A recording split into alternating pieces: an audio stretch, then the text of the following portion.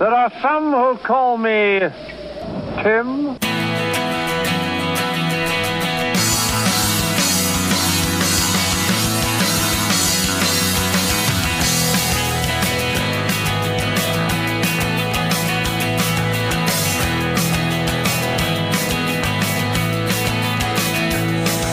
Welcome, Valley of the Sun and around the world. Tim Jacobs here. Thank you so much for joining me on Life 360 with Tim Jacobs, your 1 hour Wide with God, your spiritual Zumba class, and it is the Thigh Master for your soul. You didn't think there was one of those available, but there is, and it's right here, right now. This is the show that is redefining Christian radio right here on 1280 KXEG. And yes, this is a very different show than you're going to hear on pretty much anything else here on KXEG. And I get that.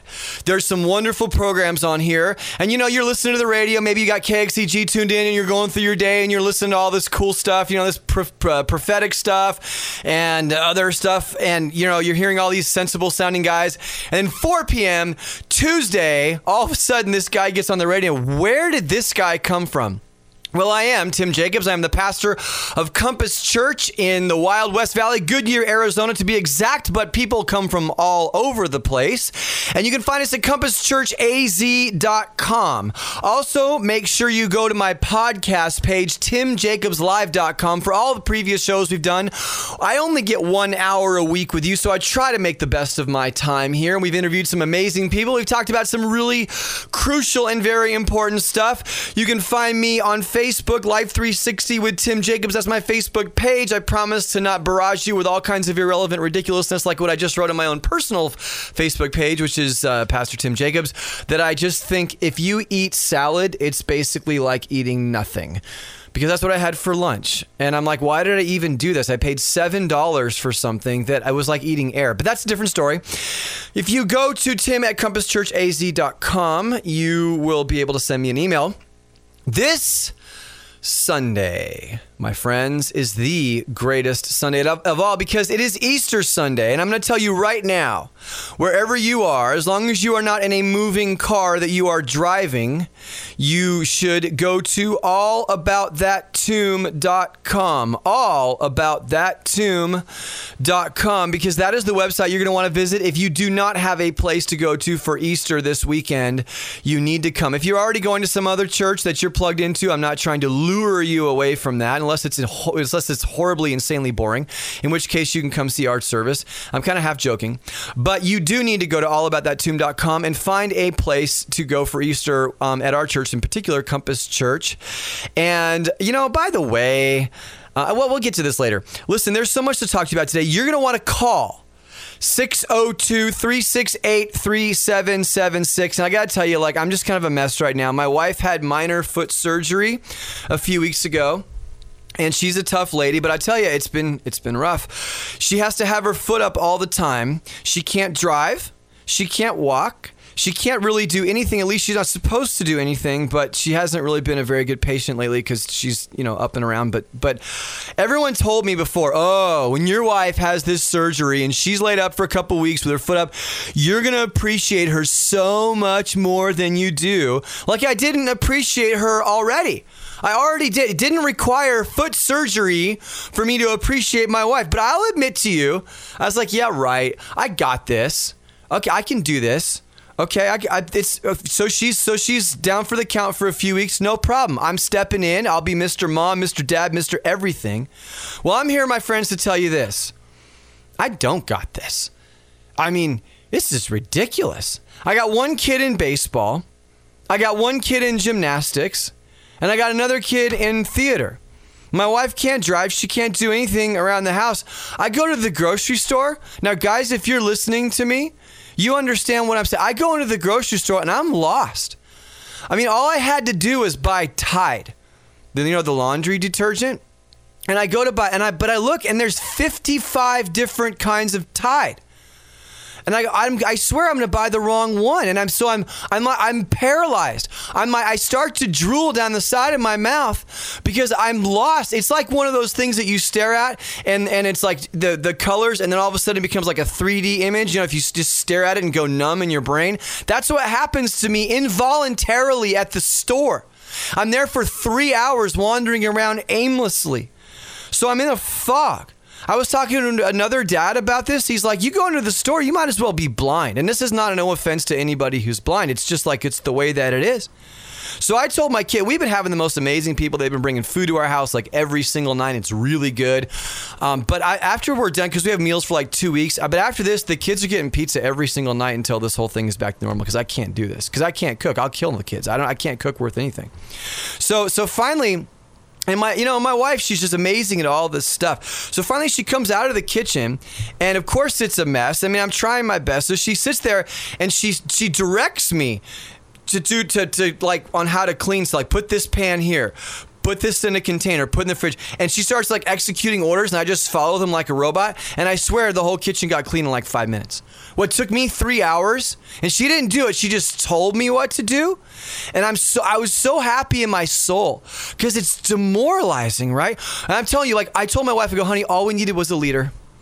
All we needed was a leader out here, because you're back there in the room and we didn't know what we just need. I mean, my wife is the Winston Churchill of the kitchen. You know what I'm saying? I mean, I'm demoralized, and she's up there going, never, never, never, never give up, right? We're going to fight them on the beaches and fight them in the streets. I'm like, yeah, we can clean this kitchen. We're going to do it. But it has not been easy. And I'm just going to tell you, my friends, you know your life is messed up when you're like driving down the street and you're at a stop sign or whatever, and you see a homeless guy and you're like, oh man, I wish I was that dude. You know, because he's just sitting there and he's not doing anything. And you're like, I just want to pull the car over and sit next to that guy and just watch the sunset. Like, I just want to pull over and go, man, how do you do it? You know what I mean? Like, I'm running around like a chicken with my head cut off, and that dude's just sitting there. We have this one guy right by not too far from our house. I'm like, man, write a book, dude, because I'm dying, okay? Anyway, it's not been easy, but I do appreciate my wife. And I don't care what anybody says. I don't care what anybody says. Men and women are different, all right? And I know the woman can do anything a man can do, blah, blah, blah, blah, blah. Okay, I get it, okay? But when it comes to managing a home, women are amazing. Like, my wife's like a ninja, all right? And I'm an idiot. So I'm just telling you, I'm coming in today, and I'm frazzled. By the way, 602-368-3776. If you have a similar problem, men, if you're out there, you're like, man, I get this guy. You know, if your wife's going, you know, if she's temporarily out of commission or whatever. It's just, anyway, it's crazy. Next week, I'm going to be interviewing Garrett Epps, professor of constitutional law at the University of Baltimore, about the case in Indiana. And this issue is going to come to a head. But let me just say this. I believe that this whole law about the religious, the discrimination bill about the Religious Freedom Act that was signed into law by Governor Mike Pence, the vast majority of people, I believe, should be able to interact with all people in a kind, civil, and loving way. In other words, if you own a restaurant, you should not refuse service to a homosexual. Okay? If you're a doctor, you should not refuse to treat a homosexual. Okay? Unless you believe that homosexuals should not be able to eat or be treated by doctors, in which case you have a real problem. But there are certain things that have less to do with treating a person as a human being and then taking part in something that affirms a certain type of behavior. And I don't see what's so utterly unreasonable about that. So you have to remember something. The law, we're not talking about, remember, the law has changed around us. This is just a real quick, and we're going to jump to Easter. But remember, it's not people, it's not the bakers and the photographers in the wedding industry who all of a sudden change their minds. It's the law that's changed that's created this. And remember what happened last time the government got involved in marriage, in redefining marriage. The last time the government got involved in redefining marriage, they said that marriage was no longer between a man and a woman. They said it was between a white man and a white woman, and a black man and a black woman. So when the government got its grubby little hands involved in trying to state what marriage is, rather than just recognize it for what it always had been, they came up with a really whacked out idea of it, and then they had to go around and change it back. Now the government's saying marriage, once again, is no longer between a man and a woman. It's now between, two men, two women. It's only a matter of time before that will become discriminatory towards other people with other arrangements. We know that. That's the elephant in the room. It's coming. It's just a matter of time. So remember, it's the government that changed the laws here. Now, what's happening is people are reacting to this. Now, I will tell you, as someone who does weddings here in the city of Phoenix, there have been times that people have called me to do their wedding, and when they find out I'm a Christian, and they find out that I'm not going to sit there there and present people as who are non-Christians as Christians at a wedding, but I do believe that marriage comes from the Bible. They say, thanks, but no thanks, we're moving on. Should they be compelled to hire me? You see, they're refusing me money. Should they be compelled to hire me simply because they don't want to discriminate, or they should not be able to discriminate against me and my religious beliefs? I am a man of certain religious beliefs, and they are people of other religious beliefs, and they are saying, you know what? We don't like this guy because of his beliefs. We don't want to work with him. That's fine. Now, if they refuse to serve me food, if they refuse to do some other service, has nothing to do at all with participating in a behavior that violates moral conscience, then, that should be wrong. Of course, we should treat each other humanely, but when it comes to situations of conscience, I can't in good conscience enthusiastically embrace this behavior. This is not what I want to. I don't want to have this on my conscience and say that I was part of this. I don't see what's so difficult about that, but we're going to talk more about that with Professor Garrett Epps from University of Baltimore next week. 602-368-3776 is the number. And this Sunday is Easter. Now call me about Easter, because I just want to say a few things about it. The first thing I want to say is don't be a wacko when it comes to Easter. Okay? Well, listen, we don't call it Easter. We call it Resurrection Sunday because Easter harkens back to a pagan holiday. And pagan holiday, but people don't realize is if you're a Christian and you're celebrating Easter, you're actually celebrating a pagan holiday. If you agree with that, call me at 602-368-3776. If you get all angry and uptight because the people around you call it Easter when they're supposed to call it Resurrection Sunday or whatever, or Jesus rose from the dead Sunday, call me and let's talk about that, because I think you're nuts. I love you. Well, I mean, I don't know you, but I mean, I think you're probably a nice person, but you're nuts. You know why? Let me ask you this question. Which is better? For Christianity to have influence over an ancient pagan holiday, or for pagan holidays to take over Christian holidays? You see what I'm saying? Easter may have been an ancient or a pagan holiday that was represented by bunnies and fertility and the ancient god, whoever, I forgot her name. But if you ask the average person on the street, what are you going to do on Easter? What are they most likely going to say? Well, we have to go where? To church. When was the last time you heard someone say, well, at Easter, we're going to go to a pagan temple and worship the goddess of fertility? Nobody thinks that anymore because no one cares about that. Isn't it wonderful that there used to be a pagan holiday called Easter that now is worshipped in a Christian way? Isn't that so? Is now celebrated within a Christian? Isn't that wonderful? Shouldn't that put a smile? Isn't that a piece of evidence that maybe the world headed in a good direction? So just relax a little bit. Well, our Easter eggs, we call them resurrection eggs, and they have a Bible verse inside. Dude, please, if you're going to put a Bible verse inside the egg, that's fine, but put a piece of candy in there too.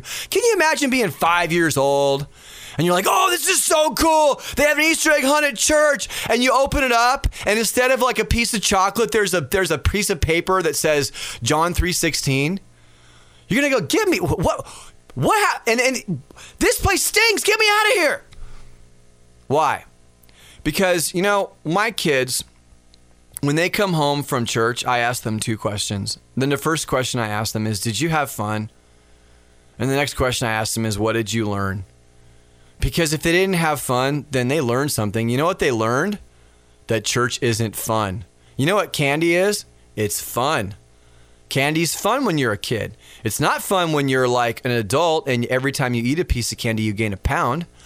But when you're a kid, candy's fun. And if my kids and the kids in our church can learn that church is fun, then maybe they'll want to go back. Do you agree with me? 602-368-3776. So just you don't have to listen to people that just get weird about this. Now, I am excited because I want you to go to allaboutThatTomb.com. In fact, because that is what our Easter theme is. In fact, we even have a little song to go along with it. And it goes something like this. Because I'm all about that too. about that tune. No bunny, I'm all about that tune. About that tune. No bunny, I'm all about that tune. About that tune. No bunny, I'm all about that tune. About that tune. Yeah, it's pretty clear. We love those bunnies, true. Leaving us candy eggs like he's supposed to do. Cause he's got candy that all the kids chase. All the eggs hidden in all the right places. But we've gone overboard. It seems that we forgot. We know that bunny ain't nothing. Come on now, make it stop. Now we got Jesus. God raise him up. Cause I got love just even more than all these kids of chocolate stuff. Yeah, my mama, she told me tomorrow there'll be a surprise. Yeah, a bunny will sneak in and leave us some eggs to find. You know I won't be filling up this basket with hollow cares. Cause an empty tube's better than some empty chocolate hairs. Because you know I'm all about that too. About that too. No bunny, I'm all about that too. About that too. No bunny, I'm all about that too. About that too. No bunny, I'm all about that too. About that too. Hey, cause I'm bringing Easter back. It's all about the tone that rolled away. An empty grave, it means that Jesus saved. But I'm here to tell you, cause I got he loves you more than all these kids of chocolate stuff. Yeah, my mama, she told me tomorrow there'll be a surprise. Yeah, a bunny will sneak in and leave us some eggs to find. You know I won't be filling up this basket with hollow cares. Cause an empty tube's better than some empty chocolate hair. Because you know I'm all about that too. About that too. No bunny, I'm all about that too. About that too. No bunny, I'm all about that too. About that too. That's right. No bunny, I'm all about that too. About that too. Bring it home now. No, I'm all about that too. About that too. Yeah. No bunny, I'm all about that too. About that too. No bunny, I'm all about that too. About that too. No bunny, I'm all about that too. About that too. Now, my friends, there's a video that goes along with that song as well. It's awesome. There's a bunch of little kids running around. They're beating up the Easter Bunny. It's all in good fun. They don't beat him up that bad, but he kind of like exits the building at the end in a wheelchair. And it's pretty funny. And it's a very cool video. So go to allaboutthattomb.com. Watch the video. It's been thousands of people have watched this video. We made it. It's a Compass Church original. It's a parody song, of course, from the song All About That Bass. And as you know, so you got to hear that. So show it to kids. Love it. It's a crack up. It's a funny video, and we don't really beat up the Easter Bunny too bad, but just enough. In fact, there's a cool little way we bring it around in the end, but it's fun. And so that's what this whole thing is about, because it's about new life. Now, I want to tell you, in 1 Corinthians 15, well, by the way, I got Adam Johnson in the studio, and Adam Johnson is our resident college student, 21 years old. Is that right, Adam? That's correct. Yeah, 21 from Grand Canyon University, broadcast student. Adam, that's a pretty good song, huh? Yeah, it's pretty solid. It's pretty good. Sounds familiar. I like the jingle. Yeah, it's pretty good. It's fun stuff. Now, and so Adam's hanging out with me today, and I tell you, what I want you to hear, because we want to talk about Easter, and here's the question I have for you today: did Jesus really rise from the dead? Okay, because that's kind of and I said this metaphor already, but that is the elephant in the room. Did Jesus actually rise from the dead? Because in 1 Corinthians chapter 15, verse 14, it's really clear. It says this: and if Christ has not been raised, then our preaching is in vain, and your faith is in vain. Did you hear that? And if Christ has not been raised, then our preaching is in vain, and in other words, if this whole thing is just a bunch of tradition, if it's just wishful thinking, if it's just a nice little story, then all of this whole Christianity thing is stupid. Now, I want to bring this up because I read something on the Pathos blog, and it was from like 4 years ago. And it's written by this guy, Bruce Epperly. And so he is what you would call, I'm assuming he is what you call a naturalist. And what the idea of naturalism would be is it would start from the presupposition that there's absolutely no way anything miraculous could ever happen in all of the world. Now, if you believe that, I challenge you to go out and get Eric Metaxas' book called Miracles, because it will blow your mind. And if you get done reading that book and you still believe that there's absolutely no way anything miraculous can possibly happen, in other words, there's no supernatural activity, then you really are just convincing yourself. But what he says is about Easter is he says this: the dead don't come back to life. Corpses aren't resuscitated. Yet the Jesus they, referring to the disciples, encountered was neither a revived corpse nor a disembodied wraith. I don't know what the word wraith means, but it sounds intellectual. He was a whole person, alive and lively, yet not encompassed by the limits of everyday physical reality. Did you hear that? Not encompassed by the limits of everyday physical reality. In other words, that's a kind of a high-minded, scholarly way of saying that Jesus really didn't rise from the dead. That he's alive, but he's alive in our hearts. See, it says he lived in them, but lived beyond them as their animating spirit. So we can believe in Christianity, we just don't have to believe in the resurrection. So in other words, Jesus didn't actually rise from the dead. He's an animating spirit, kind of like Elvis, right? Elvis is an animating spirit. You can go to Vegas and you can see Elvis dressed up. You could get married by Elvis or like his animating spirit.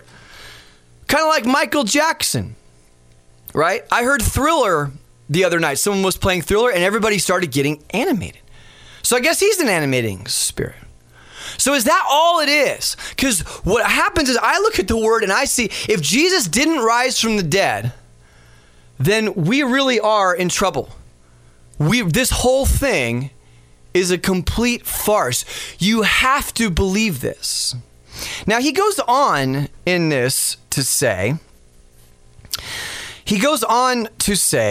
resurrection changed everything, yet everything remained the same. The first Christians experienced persecution and martyrdom. The church itself became a place of both healing and destruction. And listen to this. And our post-resurrection world is threatened by global climate change and the destructive actions of Christianity's most ardent followers who subvert the all-embracing love of Jesus with a religion of rugged individualism, self-interested capitalism, intolerance, and scorched earth politics. What? Excuse what?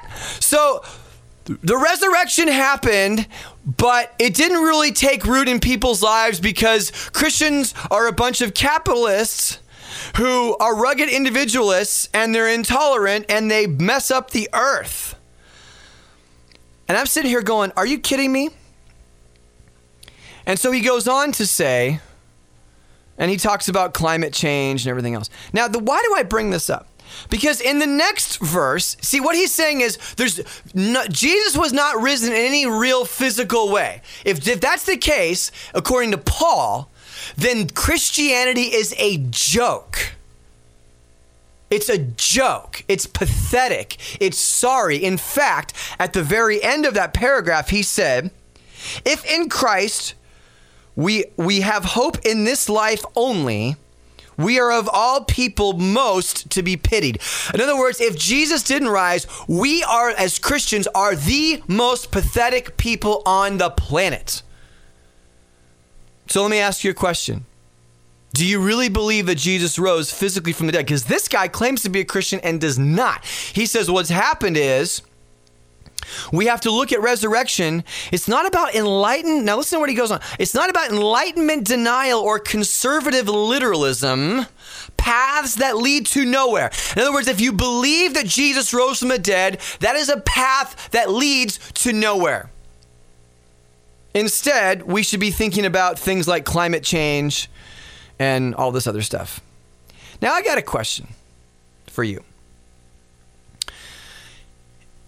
When you look at the news and you see ISIS and you see a Christian about to get his head cut off, do you think that that person gives a rip about rugged individualism and climate change and scorched earth politics and capitalism?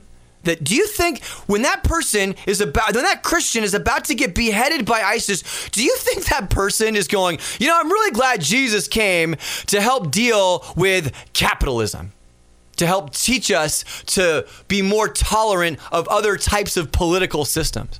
When this dude is about to lose his head, do you really think that is going through that person's mind? You see, my friends, to deny the resurrection is a luxury only college professors in America can afford to have. Did you hear that? Denying the resurrection, the bodily, true restoration, resurrection of Jesus is a luxury only people like college professors living in peace and safety with a guaranteed audience, with a guaranteed cadre of wide-eyed students financing them to stand there in a nice, safe community and say it didn't happen. Only they can afford that. But the guy who's about to lose his head for the sake of Christianity is going, God, I hope you can put this thing back on someday, because I'm banking everything on you. You see, it's not the doctrine of ISIS that Jesus rose from the dead. It was not the doctrine of communism that Jesus rose from the dead. It was not the doctrine of Nazism that Jesus rose from the dead. So every man, woman, and child who has given their head or their life or a part of their body being chopped off as a punishment for the sake of the belief in the resurrection, I hope and I would suspect that they actually believe that it's true. Otherwise, they really are pathetic. They really are pathetic. Now, here's the question we have to ask ourselves. When we make this statement, and so Paul says in verse 15, he says, we're even found to be misrepresenting God. So if you don't believe in resurrection, you're misrepresenting God. Because we testified about God that he raised Christ, whom he did not raise, if it is true that the dead are not raised. So if he didn't raise them, then we're totally misrepresenting God. So he goes on to say that we're liars if we say that he's raised. We're saying if he's not raised. So here's the question that I have for individuals like Mr. Epperly who go, well, Jesus is alive in our hearts. Let me ask you a question. What happens to you when you die? Well, you go to heaven. Based on what? Who goes to heaven? Who goes to heaven? You see, we start off, if we think through this logically, do you ever think about this? Stop for a second. Why do we die in the first place? And think about, why do people die in the first place? Ask any naturalist, anybody, any secularist, why do people die in the first place? Well, we die because things break down, right? Our body breaks down. We get cancer. We get hit by a truck. You eat poisonous food that you didn't intend to eat, and you're dead. Because something the natural order, the way things are made, comes apart. Why does it come apart? In other words, if evolution is this wonderful impersonal force that has created everything on the planet, why does it suck so bad? Do you ever think that? Like, why has it done such a bad job? Well, but look at the earth. Look what Mother Nature has produced. It's produced a lot of rotten stuff. Death and disease and decay and destruction is terrible.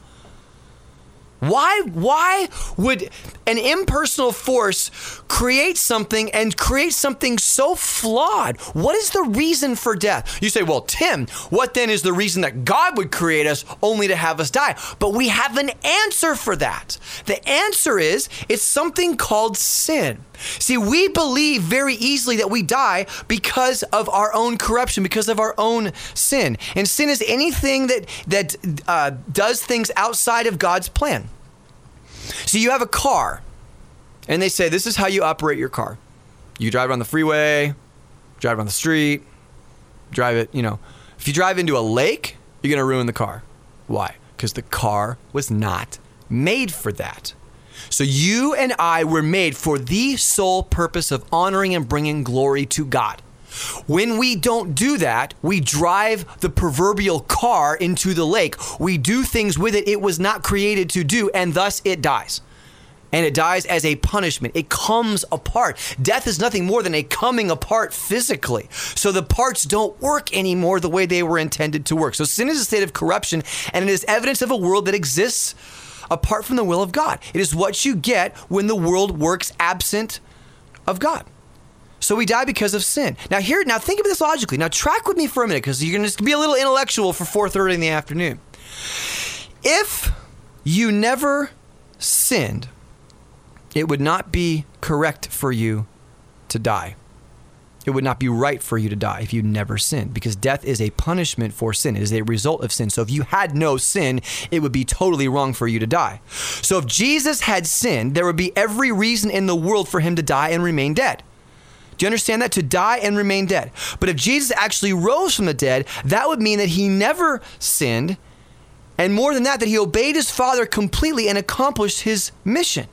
So if Jesus is still dead, like this guy says, then Jesus failed. He is a failure. There's no reason for his Spirit to live within us, because it's no better than anybody else's. He failed. Even as I'm going to share in a moment, John Dominic Cross, this is one of the greatest things you could see in your life, was the guys that stood in front of the tanks at Tiananmen Square in China years back, standing up for freedom. That's what Jesus did. Yeah, but they did it too. So why is Jesus any better? If he is still dead, that means he failed. And so that's what Paul's saying. You guys, Jesus is an ultimate, utter failure if he is still in the grave. But if he's not, that means that death could not hold him. And why could death not hold him? Because he never sinned, but he did die. He died on the cross. Why? Because the Bible says he became sin for us. Now this is crazy. You got to hear this. He became sin for us. Now already we are going way deeper than Jesus died for climate change. Okay? So Jesus became sin for us. So he took your sin, your shame. He took the things that you are deserving of death because of, okay? And he became those things, and then he died in your place. And then what happens is, through faith in him, you gain the righteousness and obedience that he himself lived. He lived a perfect life, which is why death could not hold him. That perfection and obedience is given to you in exchange for your sin that deserves death. Now that is an amazing thing. And you know what that means? If you are given the obedience of Jesus Christ, as the Bible says you have been given as a Christian, then death can't hold you either. Whoa. Do you hear that? If death could not hold Jesus because of his obedience and perfection and righteousness and holiness, and that is then given to you out of God's free grace to you in exchange for your sin, which Jesus died on the cross for on Friday, then death can't hold you. It would be the most unjust thing in the world to keep you dead. You cannot remain dead. In other words, we will die, we will lose this tent, but you cannot be separated from God. You cannot be punished for sin. You cannot experience the punishment of death. You cannot, because you have done nothing to deserve it in the eyes of God. Whoa, baby. That is powerful. Now, in a moment, when we come back, we are going to talk about evidences for the resurrection, and evidences, or not evidences, but the alternative explanations for what happened to Jesus if he didn't rise. I'm Tim Jacobs, Life 360 with Tim Jacobs. Hi there, Tim Jacobs here. I want to talk to all of my listeners living in the Phoenix area. And if you're like me, you're trying to stay active, and sometimes maybe your ego is writing checks that your body can't cash. And if you find yourself getting hurt, maybe you pulled something and you don't want it to sideline you, you need to go see my friends at ChiroFit. They are a full-service chiropractic, massage, physical therapy, and they have locations all over the valley. They have one in Buckeye and in Peoria, Tempe. They just opened up another location in Avondale. Go to chirofitgroup.com. That's chirofitgroup.com, or call them at 623-773-2000 and just tell them. Say, I'm hurting and I need help. And they will get right on it, and you can go down there and you can start feeling better today. So again, chirofitgroup.com, and tell them that Tim Jacobs sent you.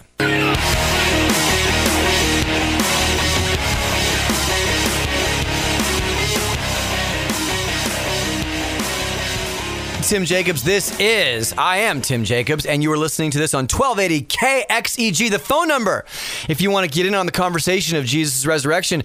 Do you believe that he actually rose from the dead, or is this all much ado about nothing? 602-368-3776. Once again, 602-368-3776. I would love for you to talk. Maybe you have a question about the resurrection. Maybe you're not sure about it. I promise I do. I don't want to, be one of these guys that's going to give you a hard time about it. I just want to try to understand just as much as you do as well. But I'm telling you, it takes more faith to believe that Jesus did not rise from the dead than that he did.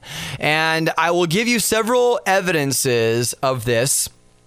Probably the guy that's like the rock star on this whole resurrection of Jesus and the arguments for it, outside of just simply what were based on Scripture, but thinking it through logically based on what we know about Scripture, is William Lane Craig. That guy is awesome, and he wrote a book a long time ago called "Will the Real Jesus Stand Up?" And it was a debate between William Lane Craig, who that I just mentioned who he is, and John Dominic Crossan, who's kind of one of the leading guys, one of the leading voices of what's called the Jesus Seminar, which is the naturalist expression of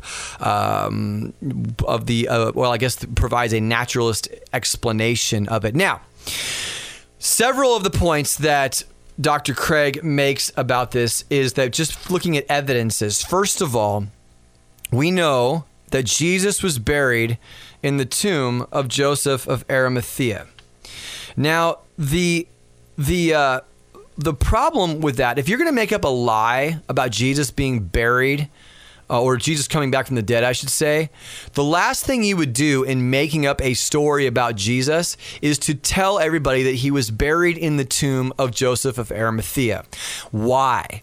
Because Joseph of Arimathea was a member of the Jewish court, the Sanhedrin, that condemned Jesus.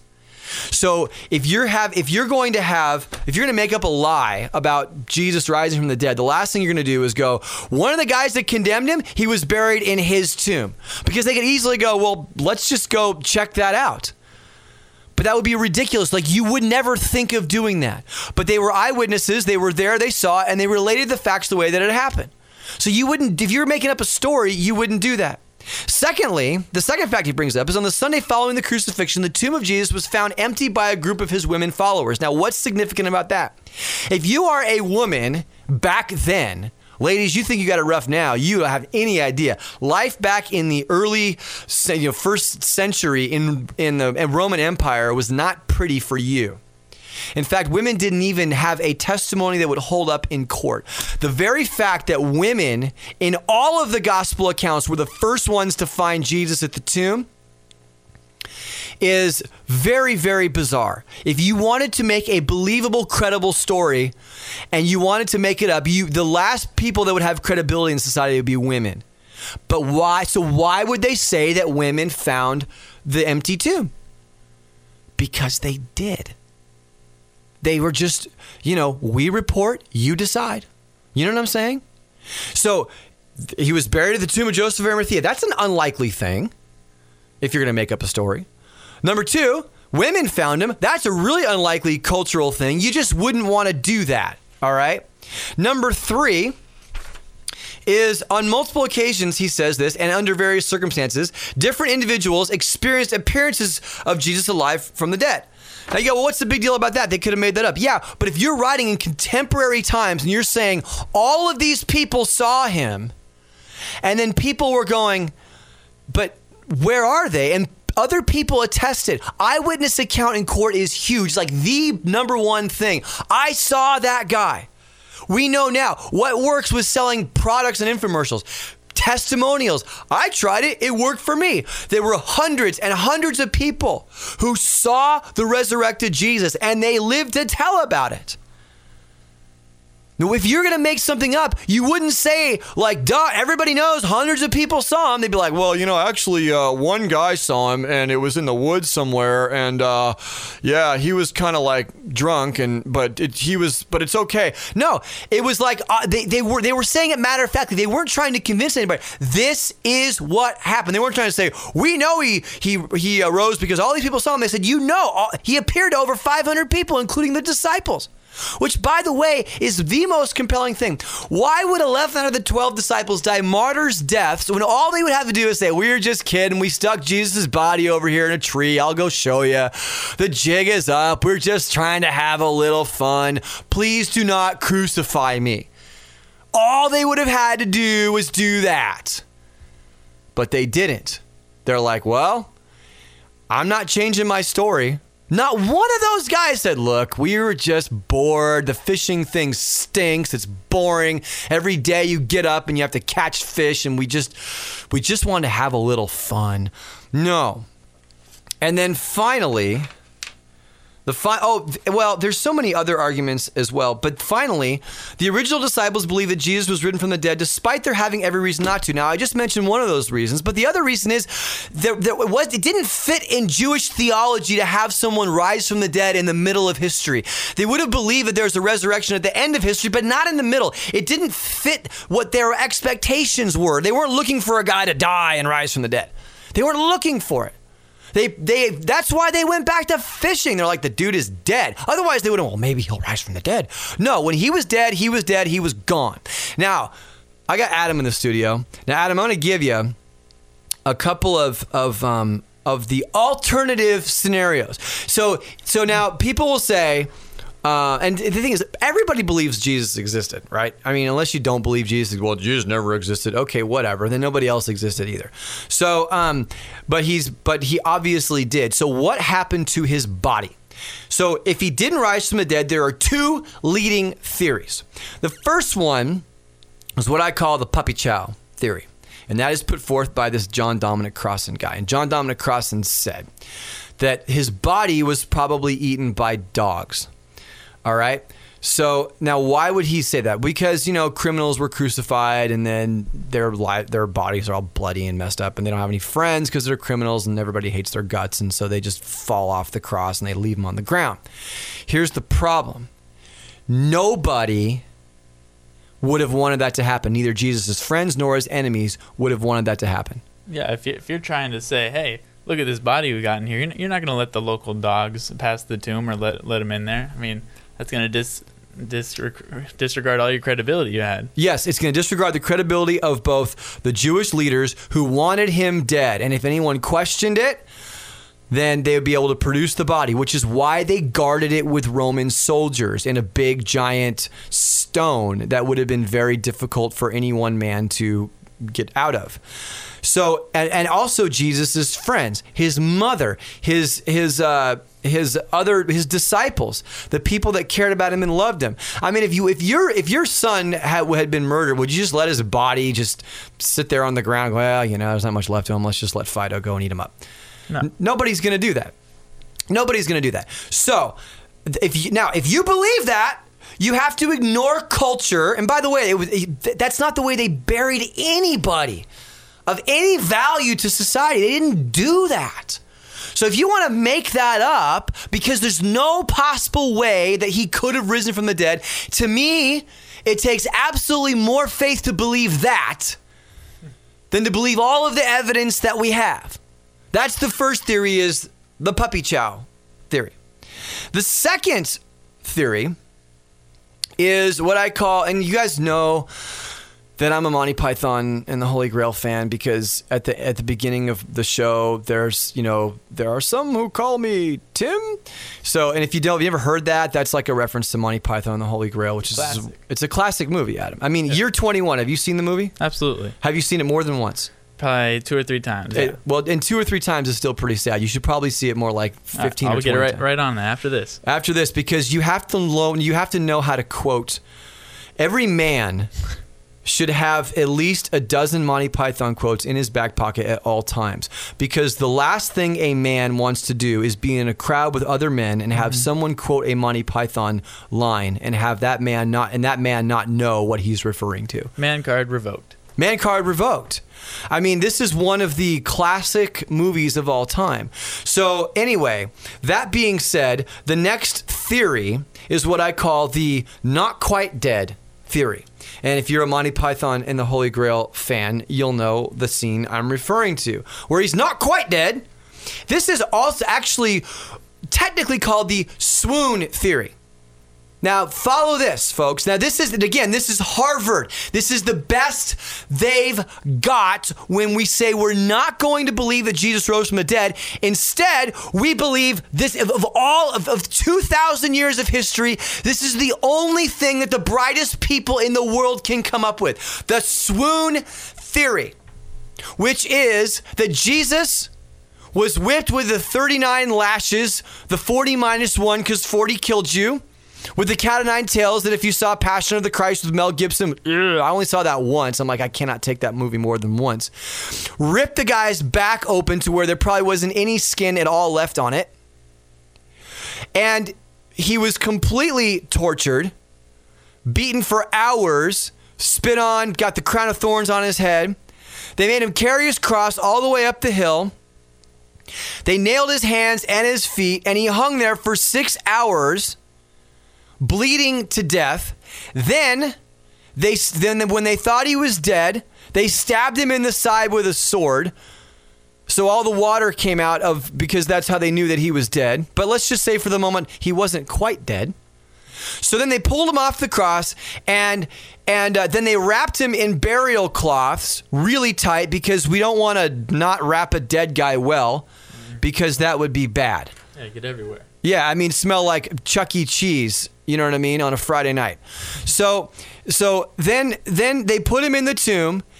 No food, no water, no ESPN, no Candy Crush Saga, no nothing. 3 days later, Sunday morning, he wakes up. And he's like, oh, man, that was a rough weekend. Oh, right? Where am I? Right? So he starts to kind of like wiggle his way up, and he like busts out of the burial cloths, tears them off. He's like, man, who did this to me? Is this some kind of disciples? I don't remember anything from a few nights ago. So this is the swoon theory. So he gets up, stretches out, takes a couple deep breaths, realizes he's in a tomb guarded by soldiers. So apparently he's been going to CrossFit, and he gives it his best shot at knocking down the stone and beating up the guards, who are highly trained, and if they lose the body, they are as good as dead. Beats them up to a bloody pulp, and then runs back into town with his beard ripped off, stuff hanging all over him, wounds everywhere, looking like a complete meth addict. And then runs into town and says, hey, I'm God. And everybody goes, whoa, let's follow that guy. Really? And that was the prevailing alternative theory of the resurrection of Jesus Christ that was invented in the 20th century, the century of humanism and idiocy.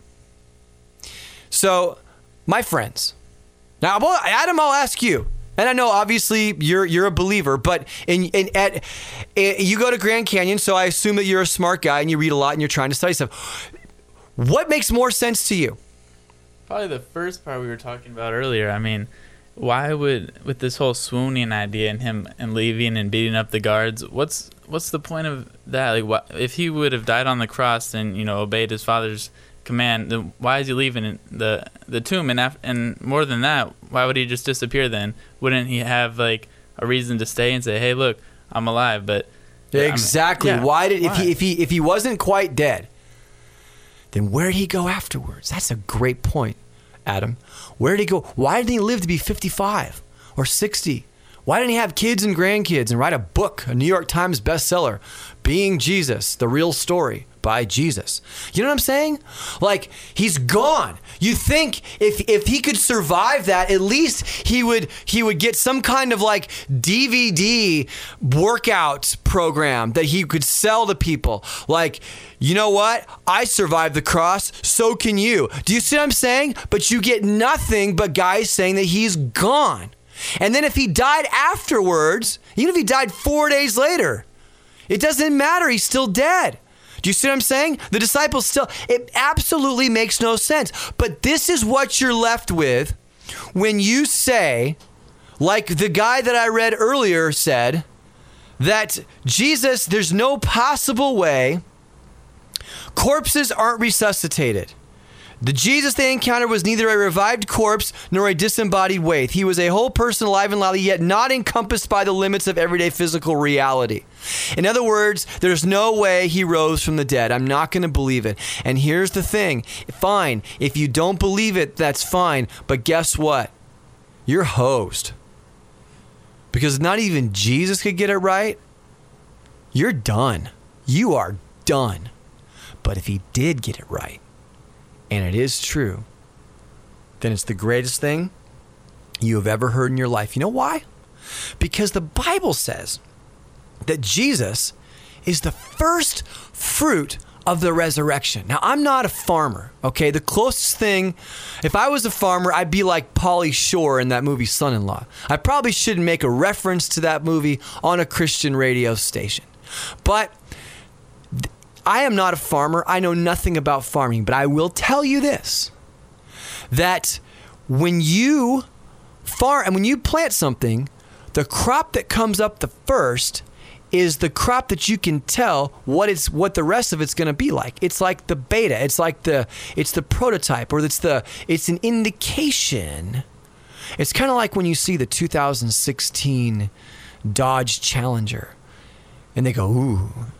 And maybe they cover up part of it, but they go, this is what it is. And you're like, oh, now I have an idea of what it's going to look like. Even if it's covered up a bit, I can see. And so what is he saying? That the resurrected body of Christ is a picture, an indication, an example, a prototype. No more than a prototype. It is an advanced copy of what you and I will be like. Now that should blow your mind. In other words, the first fruits, what you get, is what Jesus himself got. We will be like him. And isn't that what you really want? See, the problem I have with the naysayers, and the problem I have with the no-men that are like, oh, it didn't happen, then what is your alternative explanation of what the future holds for you? And you know what the answer is? Nothing. They've got nothing but, well, it didn't happen like that. Well, then how did it happen? Well, I don't know. Okay. But we've got something that actually makes sense, because at the end of the day, don't you really want to be in a body, but just maybe one that isn't broken down? You know, and maybe I've got people listening right now. I was joking with my wife. I go, you know, there's probably someone listening in a hospital bed, and the nurse turned the radio on, and they're laying there, and they can't move, so they're like forced to listen to me. And if that's you, and you're laying there in a hospital bed right now because the nurse turned the station on, and you can't reach over and change it. I know they have those little remote control things, but let's just say for the sake of argument, and your body is breaking down. Isn't it the best news in the world to think to yourself and to believe in your heart that God knows your body's breaking down, but promises you that you will have another one that will be restored and incapable of going through what you are going through right now? Isn't that what you really want? Or do you want to be a blob that floats around in some nebulous, acid trip with some kaleidoscope with leprechauns and a rainbow, singing some crazy song from the 60s or whatever else in some kind of strange... Is that what you want? I don't want that. I kind of want to be in the body that I'm in, except without all the problems. I kind of feel like I was made for a body. And the Bible affirms that. Just not one that's going to die. One that's going to be amazing. And you see what I'm saying? That's the alternative. The alternative, what's the alternative? Well, that you don't get a body? That you come back as a gnat? That you come back, that you get reincarnated as Shirley MacLaine? I mean, what is it that you want?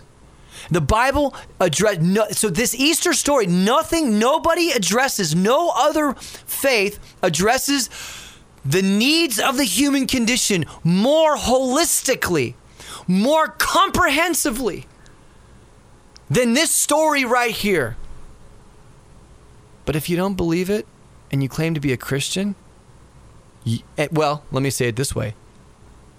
If it didn't happen and you claim that it did, according to Paul, you are the sorriest person on the planet, because you traded your 70 or whatever years of life for believing in something, a false hope.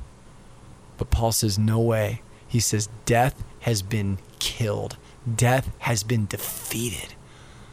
I'm telling you what, my friends, there is no better answer. There is no better hope. And that's why this show is called Life 360 with Tim Jacobs, because we believe here on this show that this truth answers everything that you could possibly want to know about the deepest needs of our lives, that it provides the perfect answer. You may need to take this podcast at timjacobslive.com and give it to someone who's struggling.